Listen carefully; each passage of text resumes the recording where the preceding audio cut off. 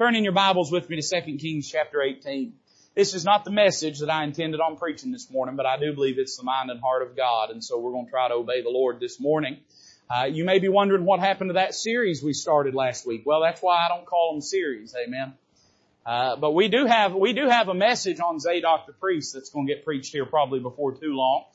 We've not abandoned that, and I do want to spend some time there, but God laid this message on my heart, and I was going to preach the other, but I found when God says something different, it's best to just go with the Lord. 2 Kings chapter 18, if you are a student of the Bible, then you find yourself standing inside the walls of Jerusalem while an Assyrian army is outside of the walls and the gates. And you hear the sound of a man by the name of Rabshakeh, who is a general for the Assyrian army, whose sole task it is to come and harass and berate and to try to coerce the children of Israel into abandoning the battle and instead swearing loyalty and fealty to the emperor of Assyria. The Bible says in verse 17 of 2 Kings chapter 18, the king of Assyria sent Tartan and Rabsaris and Rabshakeh from Lachish to King Hezekiah with a great host against Jerusalem. And they went up and came to Jerusalem. And when they were come up, they came and stood by the conduit of the upper pool, which is in the highway of the fuller's field. And when they had called to the king, there came out to them Eliakim, the son of Hilkiah, which was over the household, and Shebna the scribe, and Joah the son of Asaph the recorder. And Rabshakeh said unto them, Speak ye now to Hezekiah. Thus saith the great king, the king of Assyria, What confidence is this wherein thou trustest? Thou sayest, but they are but vain words, I have counsel and strength for war. Now on whom dost thou trust, that thou rebellest against me? Now behold, thou trustest upon the staff of this bruised reed, even upon Egypt, on which if a man lean, it will go into his hand and pierce it. So is Pharaoh king of Egypt unto all that trust on him. But if ye say unto me, We trust in the Lord our God, is not he whose high places and whose altars Hezekiah hath taken away, and hath said to Judah and Jerusalem, Ye shall worship before this altar in Jerusalem. Now therefore, I pray thee, give pledges to my lord, the king of Assyria, and I will deliver thee 2,000 horses, if thou be able on thy part to set riders upon them. Let's pray together. Father, we love you this morning. What a blessing to be here. Help us as we study your word, that it would not just be an academic exercise, Lord, but that it would be a moment of surrender in our lives, a moment of self-examination, a moment when we are willing to face hard truths about ourselves and willing to answer difficult questions that the Spirit of God may pose us, and a moment of total honesty with you. If there's any amongst us that are lost and undone, and I don't know anyone's heart, Lord, but I pray that you would work in their heart and life, show them their need of Christ before it's too late, and may Christ get the glory in all that takes place today. We know He deserves it. He's due it. He's precious to us, Lord. He's so good to us. I pray that you'd help us to honor Him today in all that's done. For it's in Christ's name that we ask these things. Amen. As we said in 2 Kings chapter number 18, there is a moment of great tenseness and of great crisis for the children of Israel. There is literally a global superpower with their army parked right outside the gate.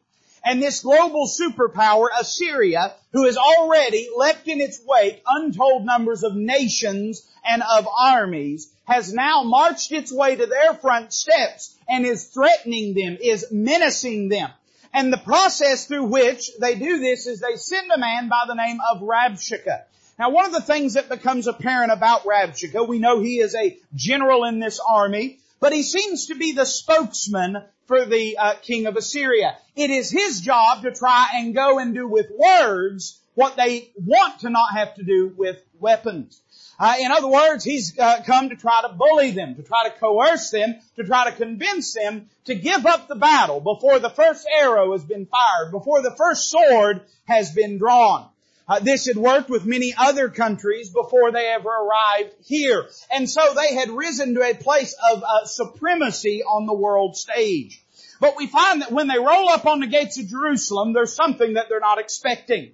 The king of Assyria begins to, he sends Rabshakeh, and Rabshakeh begins to talk about all the gods that they've thrown down. One of the things that they did not understand is all those other gods were false gods. They had just rolled up on the front step of the true God of all creation. And so as we read this story, I am impressed, I am struck by the attempt by Rabshakeh to try to talk them out of their place of superiority, militarily speaking. His whole goal is to try to convince them, to coerce them, to get them to just give up and quit trusting in the God of Israel. Can I say to you this morning, likewise, you and I are consistently faced with similar choices in our life. If you make up your mind to serve God, I promise you there'll be opposition that shows up. If you resolve to live for the Lord, to do right, to live righteously, your flesh will have a problem with that. Society will have a problem with that. It's possible your friends or your family may have a problem with that. And I tell you this, the devil himself has a problem with that. And he will do everything he can to try to ride up on your front porch and talk you out of serving God, out of living for the Lord, out of taking a stand for the truth of the Word of God. Did you hear carefully what Rabshakeh said in verse number 23?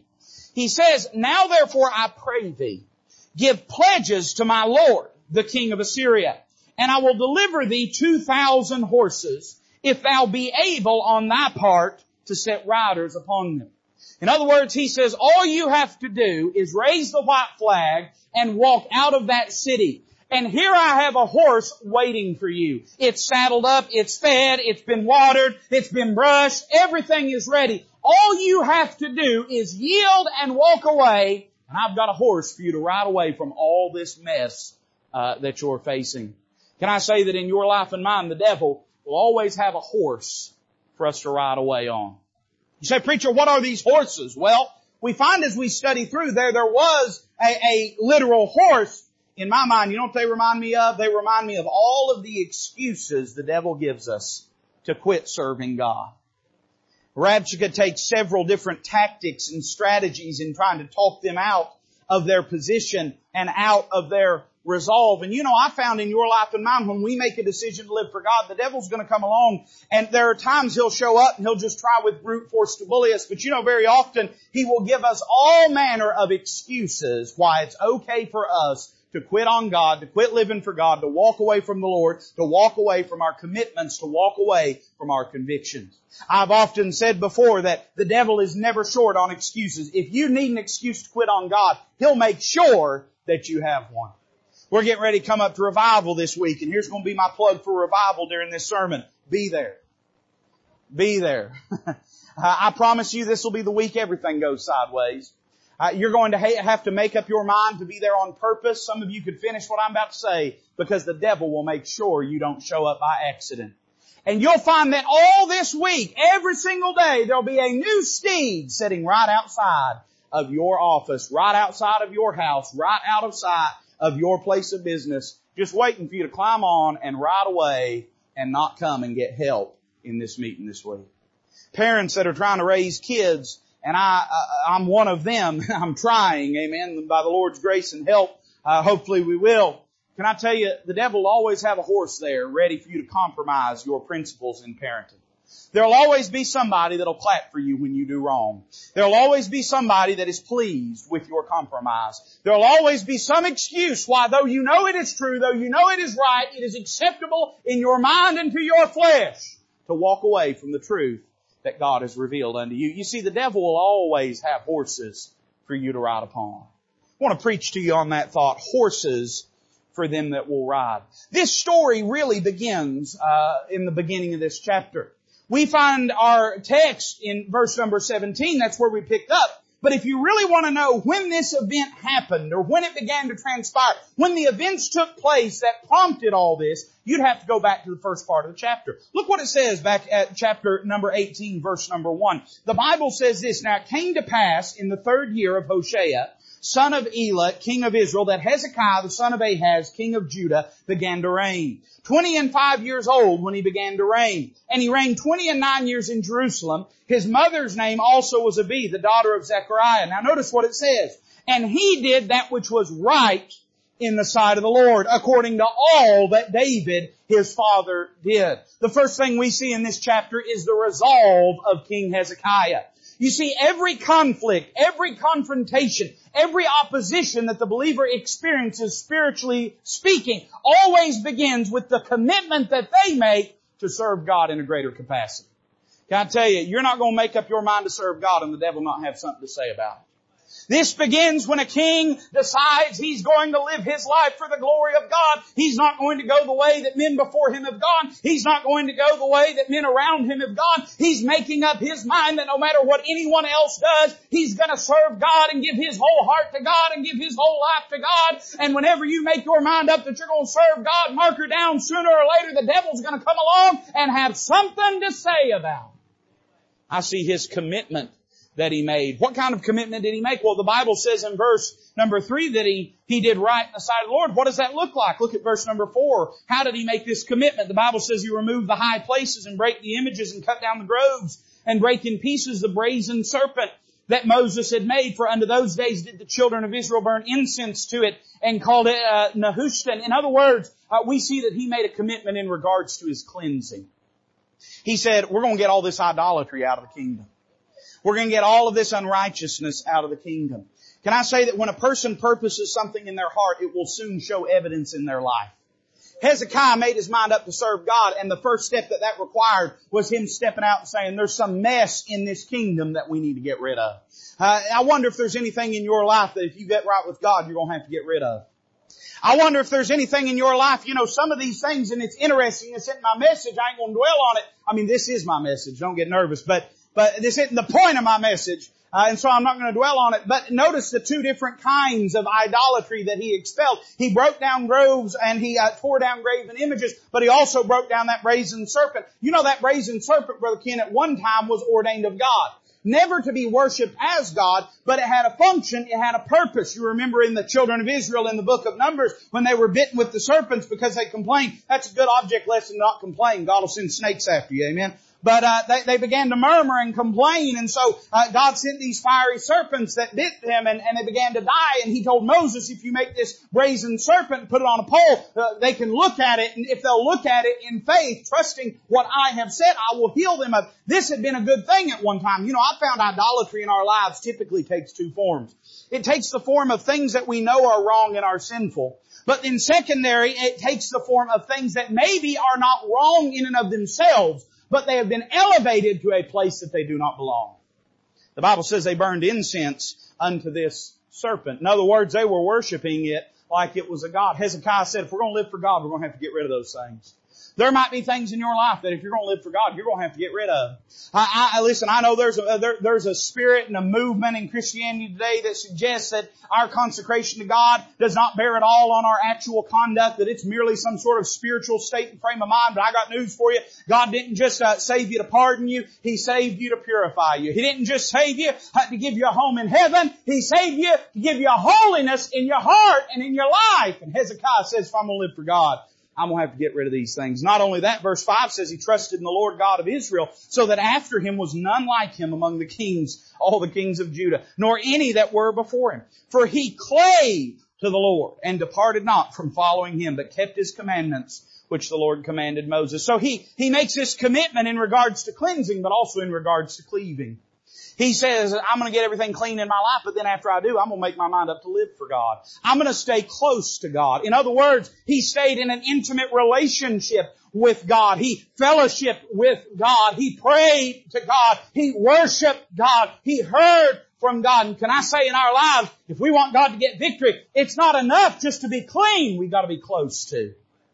There are a great many. Hey, listen, most of the Jehovah's Witnesses are clean, but they don't know God. The Mormons are clean, but they don't know God. The Amish are clean, but they don't know God. In other words, it's not enough just to be clean, man. You got to be close. You got to know God personally. And in our life, listen, there's a lot of people that I know, Christians, that are clean in the way that they live, but they're not close to the Lord in the way that they live. So not only in cleansing and cleaving, but look at verse number 7. The Bible says this, and the Lord was with him, and he prospered whithersoever he went. And I like this. And he rebelled against the king of Assyria and served him not only in cleansing and cleaving, but in consecration as well. If you're going to serve one king, you can't serve the other king. You remember whenever he rolls up onto their gates, Rabshakeh says, Why are you withstanding? So speaketh the great king. And then he says the king of Assyria. In other words, the king of Assyria said, I'm the great king and there ain't no king but me. Well, now that's interesting. If I read my Bible right, Brother Charlie, the King of Kings says, I'm the great king and there is no other king. Well, the Bible says you can't serve two masters. It's impossible. And Hezekiah, he made his mind up. Part of the reality, part of the cause and source of the deep schism in Christianity today, we can't make up our mind which king we want to serve. We can't make up our mind who really has the authority in our life. If we're going to live for God, we're going to have to make up our mind that He's the king. The devil doesn't get jurisdiction in our life. The world doesn't get jurisdiction in our life. The flesh don't get jurisdiction in our life. He's our king. And we're going to bow before Him and Him alone. I like this, man. Hezekiah was a rebel, but he was a rebel with a cause. He was a rebel in the right direction. Some of us, listen, if you're like me, I'm naturally a rebel. I mean, if you tell me to go that way, I want to go that way. If you tell me to face that way, I want to look that way. That's my nature. You say, preacher, what do you do about that? You take that nature and turn it to the glory of God. It's okay to be a rebel, but don't be a rebel against God. Be a rebel against this world and against this system of sin that is so pervasive. Not only in consecration, but in conquering. Verse number 8, it says, He smote the Philistines, even unto Gaza and the borders thereof, with the tower, from the tower of the watchman to the fenced city. In other words, Hezekiah was a fighter. And I would say anybody that's close to God will be a fighter. Anybody that's close to God will be a fighter. Anybody that is committed for God to get the victory in their life, they're not going to disengage from spiritual warfare. They're not going to run away from the spiritual battles that we face. And I'll tell you, you might as well make your mind up that if you're going to live for God, you're going to have to face opposition, spiritually speaking. You're going to have to persecute and afflict the flesh. You're going to have to face being unpopular. You're going to have to deal with being the ideological minority in the crowd. There might have been a time in this country where we could appreciate and depend on the fact that everybody agreed with us. I got news. Them days is gone. Them days is gone. If you really are serious about serving God, you're going to find yourself in the minority. You're not going to find a group of people that are proud and pleased. You're going to have to make your mind up that you're willing to face opposition. So in conquering, I see the commitments he made. I see the companions he lost. Verse number 11, the Bible says the king of Assyria did carry away Israel unto Assyria and put them in Halah and in Habor by the river of Gozan and in the cities of the Medes, because they obeyed not the voice of the Lord their God, but transgressed His covenant and all that Moses the servant of the Lord commanded, and would not hear them nor do them. Now remember, in Israel's history at this time, they are two separate kingdoms. There are the northern 10 tribes of Israel and the southern kingdom of Judah. They are two different kingdoms at this point. And whenever Hezekiah resolves that he's going to live for God and serve God, what we find is in that same season, that same period of time, because of the northern kingdom, Israel's disobedience to God, God sends the Assyrians to come and to judge them and to annihilate them. So in other words, during his tenure as king, his companions to the north all of a sudden are gone. They're gone because they've disobeyed God. They're gone because of the judgment of God. And let me just say, if you and I commit to live for the Lord, we're going to lose some companions. There's going to be some folks who won't walk with us no more. There's going to be some folks that are taken out of our life that aren't a part of our walk and our life anymore. I've often heard people say, preacher, I just don't know about really going all in for God, living for God, because what will my friends think? And I've had people say things like this: I don't know if it comes to choose between my friends and between the Lord, I don't know if I can choose the Lord. I don't know if I can really keep that commitment. Can I encourage you? They'll choose for you. If you decide to start living for God and you're serious about it, and there's somebody in your life that don't belong there, that God doesn't want there, you won't have to separate from them. They'll separate from you. It won't be long. I see the companions he lost. I see the confrontation he met. Verse 13. Now in the 14th year of King Hezekiah did Sennacherib, king of Assyria, come up against all the fenced cities of Judah and took them.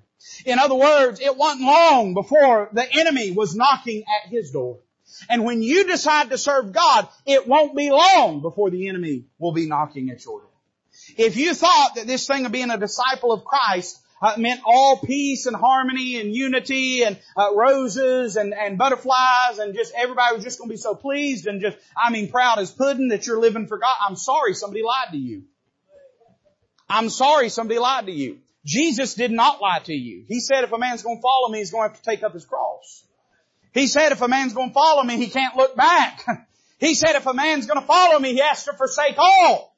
So whoever told you that you could have your cake and eat it too, I'm sorry they lied to you, but God never has. He's always been abundantly clear that being a disciple of Christ, living for God, meant opposition. He said, I'm not come to send peace, I'm come to send a sword. And the fact is, when you make up your mind to serve God, the devil will do everything he can to stop you. You want to feel like an important person? Serve God. You'll have all hell paying attention to you. You want to feel like an important person? Start serving God. The devil himself will set up and take notice of it. I see the confrontation that he met, but then I see the concessions he granted. Now Hezekiah's been doing real good up until this moment. He's been living for God. He's been cleaning out the kingdom. He's been getting his life right. He's made commitments to God that he's not going to turn back on. And then all of a sudden, Assyria shows up at his door. And the Bible says this in verse number 14, and Hezekiah, king of Judah, sent to the king of Assyria to Lachish, saying, I have offended. Return from me that which thou puttest on me, I will bear. In other words, we see the concessions that he granted. Hezekiah did the one thing you don't do. He gave an inch to the devil. He let the enemy have just an inch. And pretty soon, the king of Assyria wanted the whole kingdom. This is so paramount, and this is why it is so easily misunderstood. People treat preachers like they're fanatics. People treat preachers like they're living in a fantasy, because sometimes we preach on stuff and the world laughs at it and treats it like it's a light thing, and your flesh may even laugh at, well, what's the big deal if we do this? Or what's the big deal if we do that? What's the big deal if I let my kids do this? What's the big deal if I take my family to this or to that? And here's what we're trying to get you to understand. Most people that get all messed up, get out of church, get out of living for God, it didn't happen because they decided to make some catastrophic big decision. It happened because they gave an inch.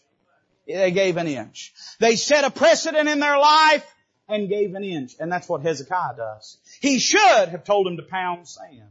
He should have said, you got no right to come in here and ask anything of me. I don't worship your pagan gods. I don't follow your pagan rules. If you want it, come and take it. But instead, he makes concessions. What did he do? Well, we see number one is confession. He says this, I have offended. Now that was true. What he should have followed that up with is, and I don't care. I have offended you, I see. Good. I don't want to be on the same side of things as you.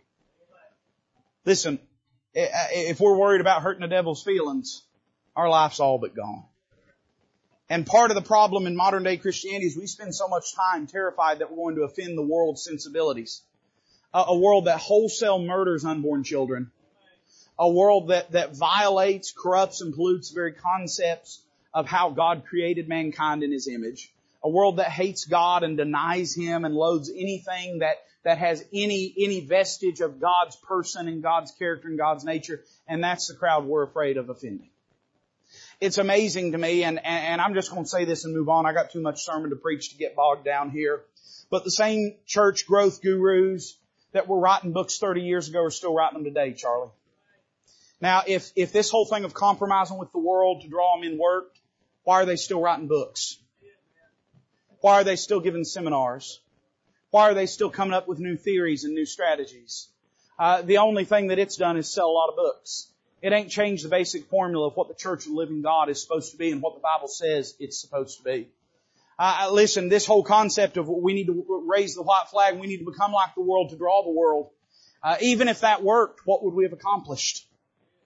Listen, God has saved us to save us from the corruption of the world. That's why He changed us. That's why He gave us the gospel. That's why He redeemed us, is to save us from the corruption that's in the world. What good is it if we take the corruption and bring it into the house of God and call it church? In other words, we see that he made the mistake of admitting wrong when he was not wrong. He hadn't done anything wrong. Listen, I think if you're wrong, you ought to admit that you're wrong. I don't very often, but if you're wrong, you ought to admit that you're wrong. Amen? But I'd say this, if you're right, you ought to stand on truth. You ought to stand on truth. I see his confession. Number two, I see his cost. The Bible says the king of Assyria appointed unto Hezekiah, king of Judah, 300 talents of silver and 30 talents of gold. Now, it's not saying he gave it, it's saying he required it. And can I say this? I see not only his confession, I see his cost. Because it always costs you something to listen to the devil. It always costs you something to let sin in your life. The devil, I know he swears to you that all the fun and pleasure that sin can afford, you can have free of charge. But he's a liar from the beginning. There's always a cost to letting him have his way. And by the way, it's rarely an upfront cost. It's usually somewhere on the back end of the whole transaction. It's usually, listen, my preacher used to always say the devil don't have any happy old people. In other words, when you see people at the end of their life that have let sin take root and take hold and have sway and have influence, you'll find it has left them wrecked and hollowed out and miserable. That cost was tacked on to the back end. It was rolled into the loan, and you didn't see it until the tail end, but there's always a cost. And then I see his compromise. How did he make this payment? The Bible says in verse 15, Hezekiah gave him all the silver that was found in the house of the Lord and in the treasures of the king's house. At that time did Hezekiah cut off the gold from the doors of the temple of the Lord and from the pillars which Hezekiah, king of Judah, had overlaid, and gave it to the king of Assyria. I want you to listen carefully to what I'm about to say. The cost he requires will always be steep enough to take something from God in your life. It's not that the king of Syria needed this much money. It's he wanted to make sure that he asked for so much that Hezekiah would have to rob it from the house of God to give it to him. You know something interesting I've learned about sin? We say to ourselves, I can commit this sin, I can get involved with it, but I'm not going to let it affect anything else in my life. We always, and don't act like you don't, we all are this way. We're delusional enough to believe when we get involved in sin that it's not going to get us out of church, it's not going to mess up our kids, it's not going to wreck our marriage. Here's what we're saying. We're saying, I got enough in the bank that I can cover it. But the cost of sin is always so high that it's going to cost you everything you've got. The first thing he did was he went and he stole out of the house of God. This is a king that made his mind up he was going to live right, and now he's robbing God. And anytime you give the devil place in your life, you're robbing God. Because you're not your own. You're bought with a price. You don't belong to you. You belong to God. Part of the reason this world is so obsessed with this concept of collectivism and communal ownership over your soul, over your mind, over your money, and over your health and body is because it's trying to displace the place and role of God in the human life. I got news for you. I don't have the right to give away myself. I don't have the right to give anyone else the authority because that authority belongs to God and God alone. I'm bought with a price. Hey, listen, you want me? You're going to have to talk to Him because He's the one that bought and paid for me. I see His compromise. His cost. I see His confession. So Hezekiah, he starts off doing pretty good. In fact, this probably wouldn't have happened if he had not committed to serve God. Here's how it would have went otherwise. Rabshakeh and the Assyrian army would have rolled up and said, pledge fealty to the king of Assyria or we'll annihilate you. And Hezekiah would have said, sure, no problem. It's easy to serve the devil. It's not pleasant. I understand the way of the transgressors is hard in the sense that it brings heartache in our life, but I'm saying it takes no resolve to go the direction that the devil wants to lead you. So he goes and he makes his mind up, I'm going to live for God, but then pretty soon the enemy knocks at his door and he makes the mistake of compromising him. Well, what then happens in light of that? Because the king of Assyria, he's not satisfied with what Hezekiah has given. He wants more because the devil will always want more. What he initially asked for will never be enough. He will always want more of your life, always want more of your walk with God, always want more of your family, always want more of your time. He comes and rolls up in his front door and says, we're here to take the whole thing. Now, what was his strategy? I want you to notice not only the resolve of the king, but I want you to notice the railing of this propagandist. Rabshakeh's sole purpose is to say, we don't want to shed blood. I'd sooner you give up what you have than us have to come and take it. Can I tell you a little secret? Can I tell you how this whole story ends, in fact? This ain't a secret. You can read it in your Bible. You'll find that Hezekiah ultimately makes a decision to trust God. He prays, God answers, and he makes a decision to trust the Lord. Did you know that then God sends an angel in the night that slays 185,000 Assyrians? Can I tell you the little secret the devil don't want you to know? The reason he's trying to talk you out of it is because he can't take it from you. The reason he's trying to talk it out of you is because if you make up your mind to live for God, He can't stop you from serving God. And so He's got to talk you out of it.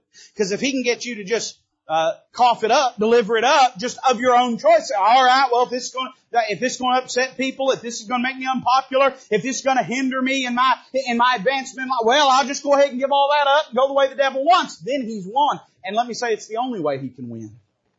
Now, how does he go about this? I want you to notice some strategies. And there's basically 78 things. Be patient. No, there's not that many. Don't get nervous. What did he do? Well, verse number 19. Rabshakeh said unto them, speaking now to Hezekiah, thus saith the great king, the king of Assyria, what confidence is this wherein thou trustest? Let me say number one, his first strategy, the first horse that he gives you to ride is to forfeit your confidence in God. If he can get you to quit trusting God, then of course you're going to start trusting Him. If he can get you to quit trusting God and having confidence that the Lord is sufficient, that He's able, that though you may not be able, He is able to keep that which you've committed unto Him against that day. If He can get you to throw away your confidence, which the Hebrews writer says hath a great recompense of reward, then He's already won the battle.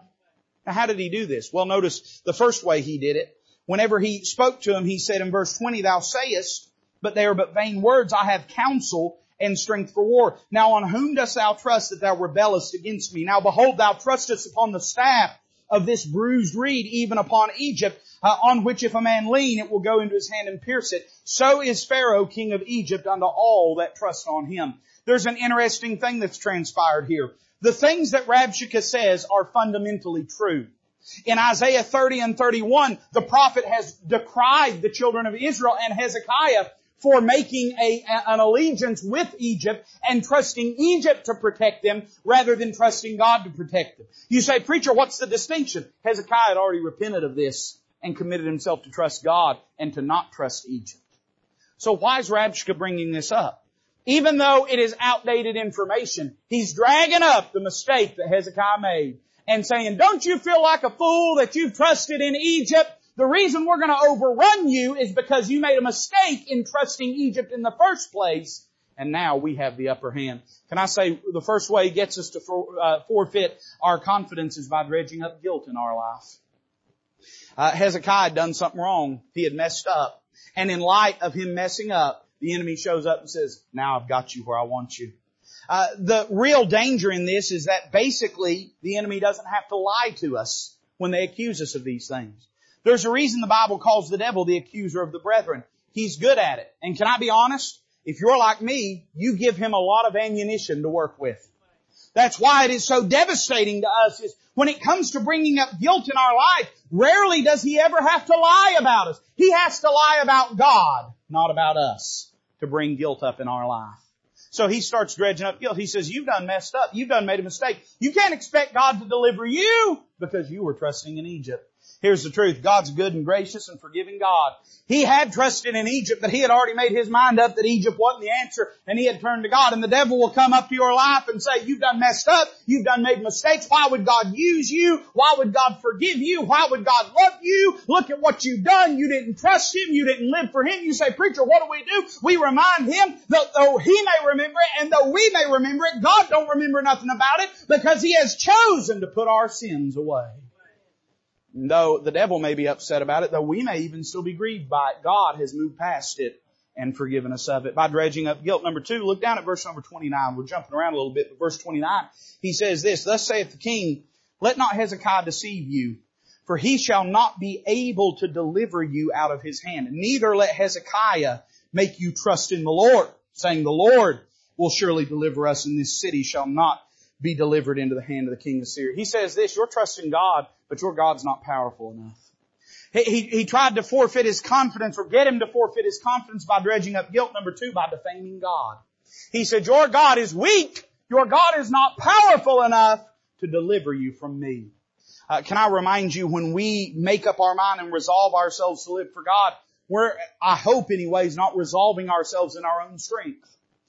This is part of the reason I don't like the whole culture and concept of resolutions, of saying, well, I'm going to make decisions just in and of myself. I'm just going to will myself to be better and to do better. It does take resolve to trust God. Don't misunderstand me. But we need to understand that that is approached from a perspective of weakness. It is not me saying I am strong enough to serve God. It is me saying I am too weak to serve God. And because I am too weak to serve God, I'm going to stay close to Him and I'm going to lean on Him and I'm going to trust Him and I'm going to listen to Him and I'm going to follow Him because I'm not enough in and of myself. In other words, it is saying not that I'm enough, it's saying He's enough. Now, Rabshakeh has already said that Israel's too weak. And so the next thing he has to do is try to attack God. Can I just refer you to the footnotes of this passage, vis-a-vis the 185,000 dead Assyrians? If we want to know whether God's powerful enough, you just read a couple chapters ahead. God's powerful enough to keep us, to help us, to strengthen us. He is able. He tried by defaming God. Look at verse 33. He said this, hath any of the gods of the nations delivered at all his land out of the hand of the king of Assyria? Where are the gods of Hamath and of Arpad? Where are the gods of Sepharvaim, Hena, and Iva? Have they delivered Samaria out of mine hand? Who are they among all the gods of the countries that have delivered their country out of mine hand, that the Lord should deliver Jerusalem out of mine hand? Here's what he does. He tries to do this by dredging up guilt and defaming God, but then by diabolical gloating. He says, just look at my resume. Look at all of the countries that I've left in rubble and in ashes. And ask yourself if any of those gods were able to save them. Oftentimes he will point to the brokenness in other people's lives, the devil will. He'll say this, those people were better people than you, and look what I've done in their life. Why would you think you can live for God? Why would you think you can stand for God? Look what those other people have done, and look how easily I laid them low. But here's the truth of the matter. Those other pagan gods didn't even factor into the equation, because they weren't real anyway. They were a figment of their worshippers' imagination. And Hezekiah's answer is simple. Big man knocking over wood and stone statues. But you've done showed up on the doorstep of the God of the universe. And this is a whole different ballgame. He tries to get us to forfeit our confidence. And if we're willing to not trust God, if we're willing to saddle up and ride that horse and give up on God, then the battle is already lost. Not only that, look back at verse 22. The first horse is the horse of forfeiting your confidence. The second is found in verse 22. He says this, but if ye say unto me, we trust in the Lord our God, is not that he whose high places and whose altars Hezekiah hath taken away, and hath said to Judah and Jerusalem, ye shall worship before this altar in Jerusalem? Now this is interesting. He's saying, you're trusting Jehovah, but you tore down all of His groves. You tore down all of His idols. He's angry at you. He's mad at you because you're a fanatic and you've gone too far and now you have upset Him. And that's why I'm here. Here's the second horse. He wants to get you to forsake your convictions. He wants to roll up on your doorstep and say, don't you think it was a little bit overkill when you tore down all those groves? Don't you think you were being a little fanatic when you break down all those images? You know, God doesn't like people that are confrontational after all, and you've upset a lot of people by tearing down these groves and these idols, Hezekiah, and probably what's happening here is you've gone too far, you've been a fanatic, you've been too strict, you've been too straight in what you've done, and now God's angry and you say you're going to trust in God, but He's a God of love, and the way that you've been acting is not very loving, Hezekiah. You know, the devil will always come along and call Bible believers fanatics. Listen, I want to be a fanatic in the world's eyes. We ought to strive to be it. If we're not, this is going to hurt me. My daddy used to say more than it's going to hurt you. If we're not a fanatic in a world this wicked, what does that say of our Christianity? If we are not living in such a way that the world can't figure out why we're living this way, in a world this wicked, then what does that say about our Christianity? Very often the devil will roll up on your step and he'll say, don't you think you've been a little rigid, a little too harsh in the way that you've been living? I mean, listen, why can't you just relax? I mean, you're going to upset God by being so rigid and so strict. After all, isn't God a God of love? And wouldn't He just want all of us to get along? No. God's chief fundamental focus is not us getting along. If He was, He wouldn't allow preaching in the house of God. If He was, He wouldn't allow Baptists in the house of God. His chief focus is not us getting along. Now, God doesn't want us to fuss and to fight over silly things and inconsequential things. God's not pleased with discord or conflict. But I'm saying His primary driving focus of what He's doing in our life is not to make us agreeable, but rather it's to make us holy. So the devil will come up and say, you probably upset God with your rigidness, with your strictness, with your closed-mindedness, with your fanaticism. You have upset God. And the world tells us the same thing. The world, listen, there's crowds out there that, I don't know what it would take to be acceptable in their eyes. You'd literally have to be stripped naked, involved in lewd, lascivious behavior, human sacrifice, possibly cannibalism, and they'd still say, is there some way we can make this more attractive? Maybe we could loosen things up a little bit around here. Hey, listen, that's a non-starter. Instead, here's what Hezekiah could have, and I'm sure he did say in his heart, everything I did because God commanded it. I trust God's Word, not the word of this propagandist. And if God's Word said this is right, then that's enough for me. Not only to forsake your convictions. Look at verse 24. He says this, how then wilt thou turn away the face of one captain of the least of my master's servants, and put thy trust on Egypt for chariots and for horsemen? Am I now come up without the Lord against this place to destroy it? The Lord said to me, go up against this land and destroy it. This is amazing. Here is a pagan Assyrian that is saying to Hezekiah, you think I don't worship Jehovah? You think Jehovah didn't send me to this place? It has been foreordained of Jehovah that I come and destroy you, because your cause is unrighteous and my cause is righteous. Here's the next horse that he saddles up for you. He tries to get you to forget your cause. He tries to get you to forget what this whole thing's all about. He tries to warp your concept of who God is and what God expects out of us to such a way. Listen, God on the sixth day made man in His image, and for 6,000 years since then, man's been trying to make God in His own image.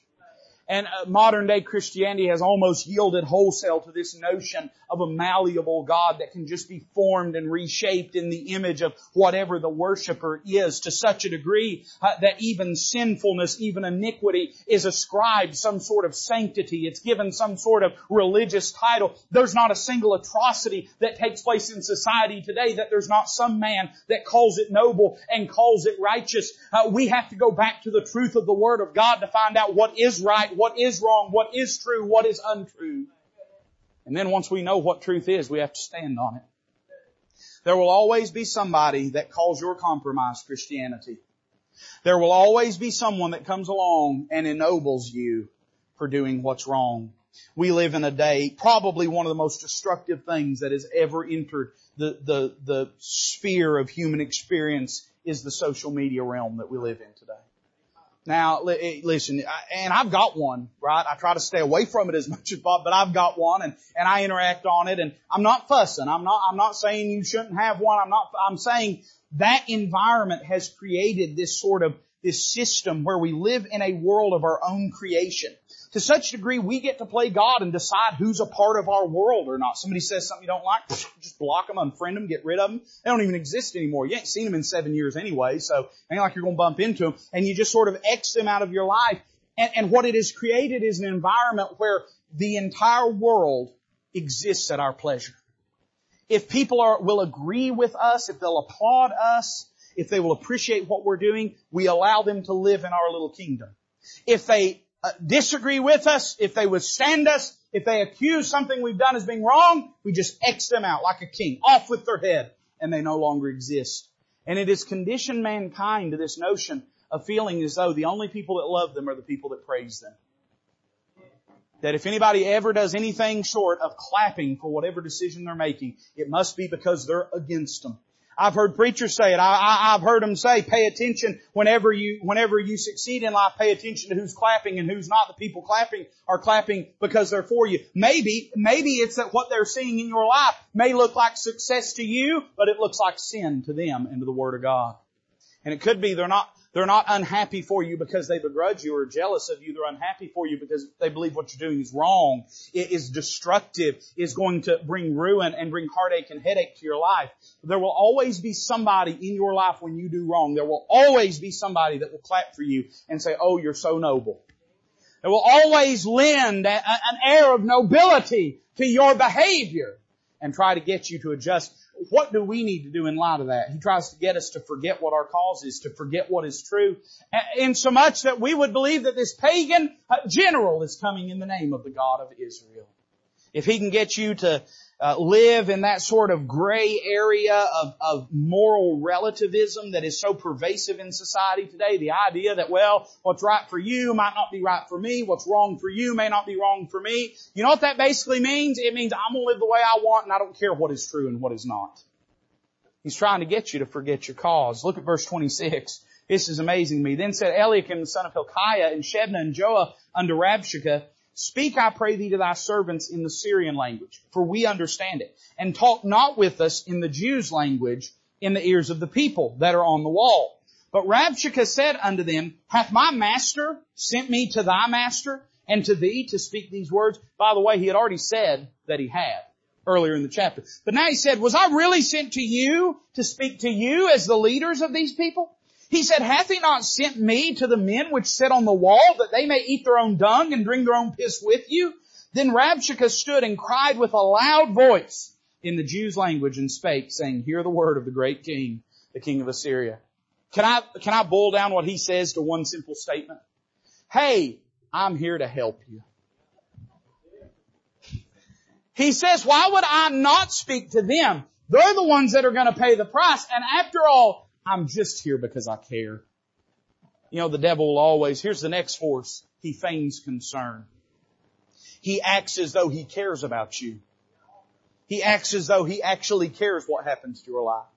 This happened to our Lord and Savior. There were times when His friends and His family would come and try to pull Him back and restrain Him from ministry and from serving because they were worried about Him. Here's the reality. The devil don't care about your life. He's not trying to get you to step away from God because he's worried for you. He's trying to get you to do it because he knows that manipulating you is the only way he can get you to do it. He can't make you. There is much today, and we just ought to be bold to say it. There is much today that is cast in a light of being reckless in terms of serving God that should not be cast in the light of being reckless. It's not reckless to serve God. It's not reckless. You listening? It's not reckless to go to church. It's not reckless to witness. It's not reckless to keep a testimony. Oh, I'm not saying it won't cut you lower in this world's esteem. I'm not saying no bad thing will ever happen to you. I'm not saying that danger isn't a part of life. I'm saying this, you'd be far better to serve God with whatever danger that may entail than you would be to wave the white flag and quit living for God and spend out your days just trying to take the safest possible route. He says, I'm just here because I care about you. I'm here because I just don't want you to wind up dead. Instead, I'm here, but the reality is He doesn't care. And then what's the last force that He gives us? Look down at verse 31.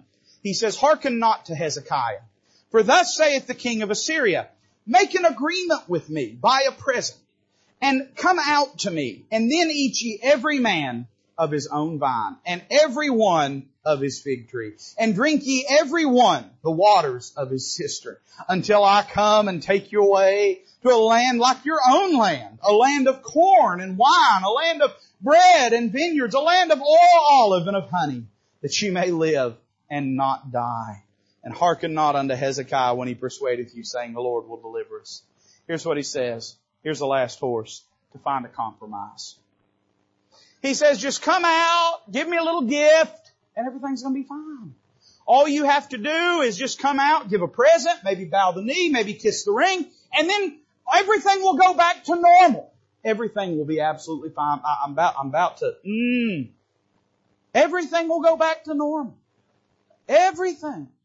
Don't you want normal? Everything will go back to normal. All you have to do, just bow the knee, kiss the ring, give a little gift, and everything will just go back to normal. Like it always was before, it'll all go back to normal. Got a few questions about that.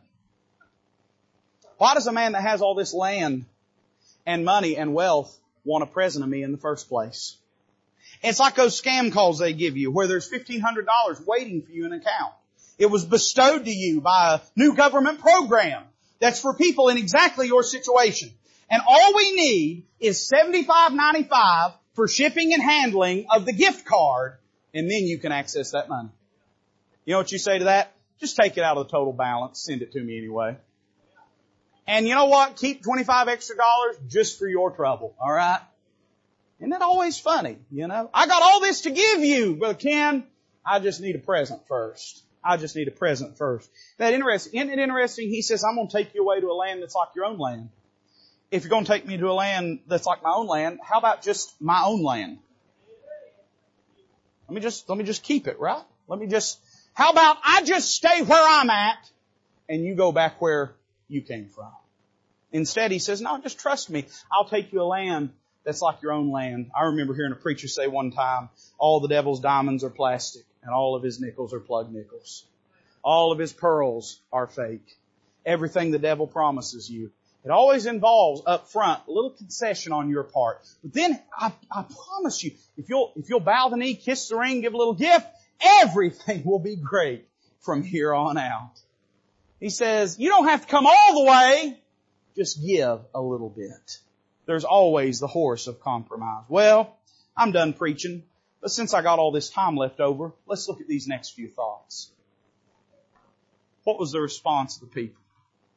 How'd they respond? Verse 36 tells us they responded in the right way. The Bible says, but the people held their peace and answered him not a word. Preacher, what do I do when the devil rolls up with a whole stable full of horses? A whole stable full of excuses why I ought to give up and quit serving God and quit being so rigid in my standards and quit being so holy in my standards and why I ought to just take it easy and quit living for Him and quit serving Him. Why shouldn't I listen, or what should I do in response to that? Well, notice number one, they responded with silence. They didn't speak. You know why?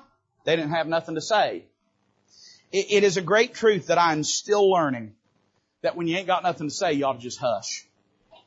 I've not learned it yet this morning. Somebody say amen to that. But I'm still trying to learn it. You say, preacher, what should we do when the devil comes tempting me? Ignore him.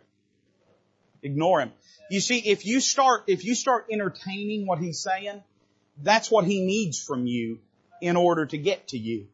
The best thing to you is pretend like you ain't even there. But preacher, sometimes that temptation's strong. I know, ignore it. But preacher, sometimes, what the flesh says makes sense. I know, ignore it. But preacher, sometimes the things the world says are so sensible. I know, ignore it. It's a matter of trusting the King instead of trusting the propagandist. Why did they do that? Because that's what the King told them. They didn't understand it. Didn't have to understand it. The King's commandment was saying, answer him not. So they met him with silence, but they met the true King with obedience. They said, we're going to do this because it's what God expects out of us.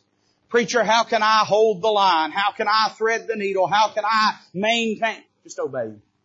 Just obey Him. I'm going to make this Christian life real simple for you. Mary gave us all the advice that we really need when she looked at those servants in John chapter 2. You know what she said? She said, whatsoever He saith unto you, do it. Do it. You don't have to figure it out, have the secret sauce and be a superstar Christian. Just whatsoever He saith to you, do it. They didn't answer. You know why? Because the King said not to answer. They didn't argue. You know why? Because the King said not to argue. They didn't taunt. You know why? Because the King said not to answer. And all they knew was the King's right and this person is wrong. They met with obedience with the King. Not only that, they responded with repentance. Verse 37, the Bible says, then came Eliakim the son of Hilkiah, which was over the household, and Shebna the scribe, and Joel the son of Asaph, the recorder, to Hezekiah. Notice this phrase, with their clothes rent. In ancient Israel, when a person was in a spirit disposition of abasement, of humility, and of repentance, they would rend their clothes and cover themselves with ashes. You know the first thing they did? They said, if I've done anything wrong, I'm going to get it right in my life. They did not say, I'm going to try to compromise to make the enemy go away. They said, instead, I'm going to try to get closer to God and trust in Him more. Not only did they meet it with repentance, but they met it with dependence. Verse number 7, here's what they did. They went to Hezekiah with their clothes rent and told him the words of Rabshakeh. Now I understand Hezekiah was an earthly man. He was a finite, fallible man. And I'm not trying to draw too distinct of a picture here, but can I just remind you that he was the king? They didn't answer because the king said don't answer, and that king was Hezekiah. What do they do then when this message is given? They don't talk to the propagandist. They instead go to the true king and tell him. So preacher, what do I do in these times? It's very simple. Don't entertain the devil. Search your own life and go to God about it. Do what you know is right. Obey the king. Don't entertain what the devil says to you. Search your own life and go depend on the Lord. And you'll find this, you can just let them horses pass by. You don't have to get on them and ride. The reason he offered them is that was the only way he was going to get them out of that city. Another few days, and there was 185,000 dead Assyrians. And God's city was still left untouched. So the question is not, can he defeat you? The question is, will you surrender? Or will you trust the Lord? Let's bow together with our heads bowed, our eyes closed. The musician will come and play. The altar is open. Any of y'all had any of them horses brought by your house lately? Some of them excuses that the devil comes along and whispers in your ear. Says, why are you being so rigid in your convictions? Why are you being so fanatic in your devotion? Why are you still living this way? Why are you still doing it? Nobody else is doing it. Nobody else is living this way. Don't you think everybody would understand? Has he rode by with any of them horses lately? Say, preacher, I just need strength. I need help to resist the devil. Father, bless this invitation. May it glorify the Lord Jesus.